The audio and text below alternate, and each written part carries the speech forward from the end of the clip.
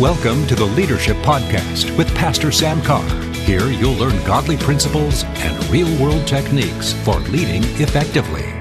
Hello, everyone. I'm Pastor Sam Carr. Welcome to the program today, the podcast. We're so glad to have you with us, and trust that these podcasts on leadership have been a blessing to you and encouraged you and stirred you up. I like doing them, and I would really like to hear from you. And I hear people all over the country tell me they listen to the podcast, so I appreciate that. But drop us a word, if you don't mind, at leadership@wordoflifecenter.org. We'd love to hear from you, and I believe you'd be blessed. I want to share one other thing with you real quick. We're having a New Year's Eve service, December 31st at 7 p.m.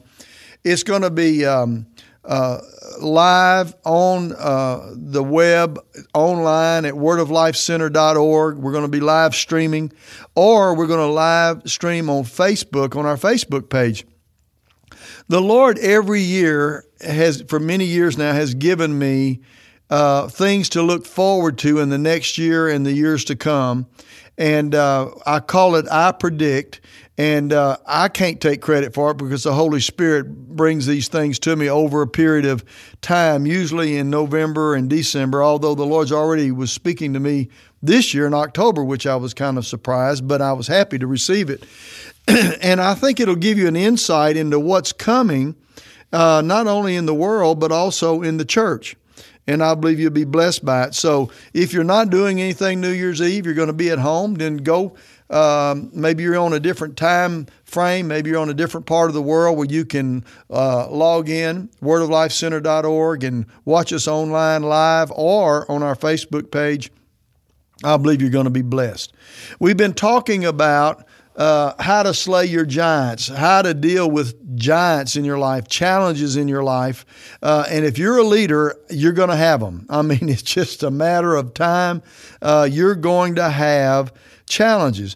And the Lord gave me some very interesting points out of the battle that David had with Goliath. And because that was a giant, it was a giant in the land of Israel. It was a giant, and it was a challenge to God. And so David here is an amazing example of just taking control of a situation with a giant and seeing that giant defeated. And I believe you can learn some things out of this. And I believe you probably, hopefully, if you've been listening to these, have already learned some things. But today I want to talk to you about something that you've got to hear this today. This is something that is so critical in the life of faith if you're going to deal with your giants. And that is this: you're going to have to speak to your giants. You're going to have to speak to them. Whatever your giant is, whatever your Goliath is, you're going to have to speak to it by faith. Now, the Bible says in 1 Samuel 17 and verse 45, David said to the Philistine, "You come to me with sword and a spear and a javelin. I come to you in the name of the Lord of hosts, the God of the armies of Israel, whom you have defied." Now listen to this. "This day the Lord will deliver you into my hand, and I will strike you and take your head from you. And this day I will give the carcass of the camp of the Philistines to the birds of the air and the wild beasts of the earth, that all the earth may know that there is a God in Israel." Now, listen to me. David spoke what he believed to Goliath. He said the Lord will do his part, and I'm going to do mine, but I'm going to tell you right now, I'm speaking to you, and I am speaking the fact that you are going to fall. You're not going to stand. You're going to fall. And I'll tell you, if you'll get a revelation of that David spoke what he believed, and you have to speak to your giants what you believe.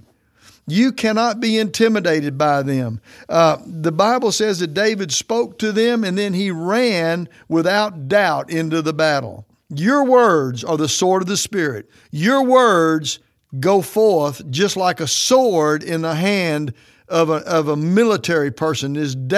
Your sword is your weapon, and that weapon is your mouth speaking forth the Word of God, speaking forth what you believe according to the Word of God. Now, I'm going to tell you, you're going to have to use that because you're going to always have giants who are going to try to speak to you and intimidate you with their words. I mean, the devil does that all the time. He did it to Jesus. He spoke words to Jesus that were contrary to the will of God for his life. Well, what did Jesus do? Jesus didn't rebuke him and say, "You bad devil, I'm not going to listen to you." You know what he did? He said, "This is what the word says." And that's what you're going to have to do. When your giants rise up in your life and they start speaking to you, then you're going to have to start talking back to them. You're going to have to start saying, "No, devil, this is what God's word says. This is what God will do. This is what I believe. I speak to you now in the name of Jesus. This is the word of God. This is the will of God. This is what God's going to do." Man, when you start talking like that, I'm telling you something, things change. All of a sudden, victory is right at your doorstep because your battle is to speak and to declare and to allow God to move in your life. Jesus put it real clearly in Mark chapter 11 in verse 23. He said, "I say to you, whoever says to this mountain, 'Be removed, be cast in the sea,' and shall not doubt in his heart, but believe that those things which he says will be done, he will have whatever he says." What you say is important in the battle. If all you're doing is saying, "Well, I just don't know what's going to happen. I don't know what's going to, oh, it looks terrible. Oh, it looks bad." Listen, you're going to get what you say. But if you turn that around and you start boldly declaring what God says and you start declaring victory before it ever happens, you're going to be amazed to find out that victory will be yours. Over in Luke chapter 17 in verse 6, it says, the Lord said, "If you have faith as a mustard seed, you'll say to this mulberry tree, 'Be pulled up by the roots and be planted in the sea,' and it would obey you." You know what that tells me? It doesn't take a lot of faith just to declare what God says. You may be in a tremendously difficult situation where all you have are your words. But I just want to tell you, your words are enough. They're a seed of faith. And if you'll make up your mind that those words are going to challenge your giants and you start speaking God's word out of your mouth and what you believe by the power of God, you'd be amazed at what God can do. Don't let your circumstances intimidate you. Speak to your circumstances what you believe, and they will obey you. Quit allowing yourself to wonder and imagine how things are going to be bad and how this could really work. And, well, you know, so-and-so said this, or the circumstances say this, or I don't know. And you start thinking, "I don't know what I'm going to do." Don't say that. You start saying, "I have the mind of Christ. God gives me wisdom. The Holy Spirit searches the very mind of God to bring to me the wisdom that I need for my life. I have those that stand with me, those that help me according to the Word of God. I am not alone. God said He'd never leave me. He'd never forsake me.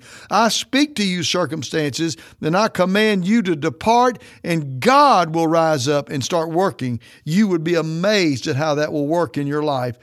If you as a leader will lead your people, whoever you're leading, with words of faith, they will follow you. They will follow faith. And that's what you need to understand and you need to know. Even you go look back over in Numbers where it says Joshua and Caleb were the only two that did not believe the bad report. And you know what they did? They said what they believed. Even though there were giants in the land, they said, "We are well able to overcome them." You've got to make up your mind that's what you're going to do.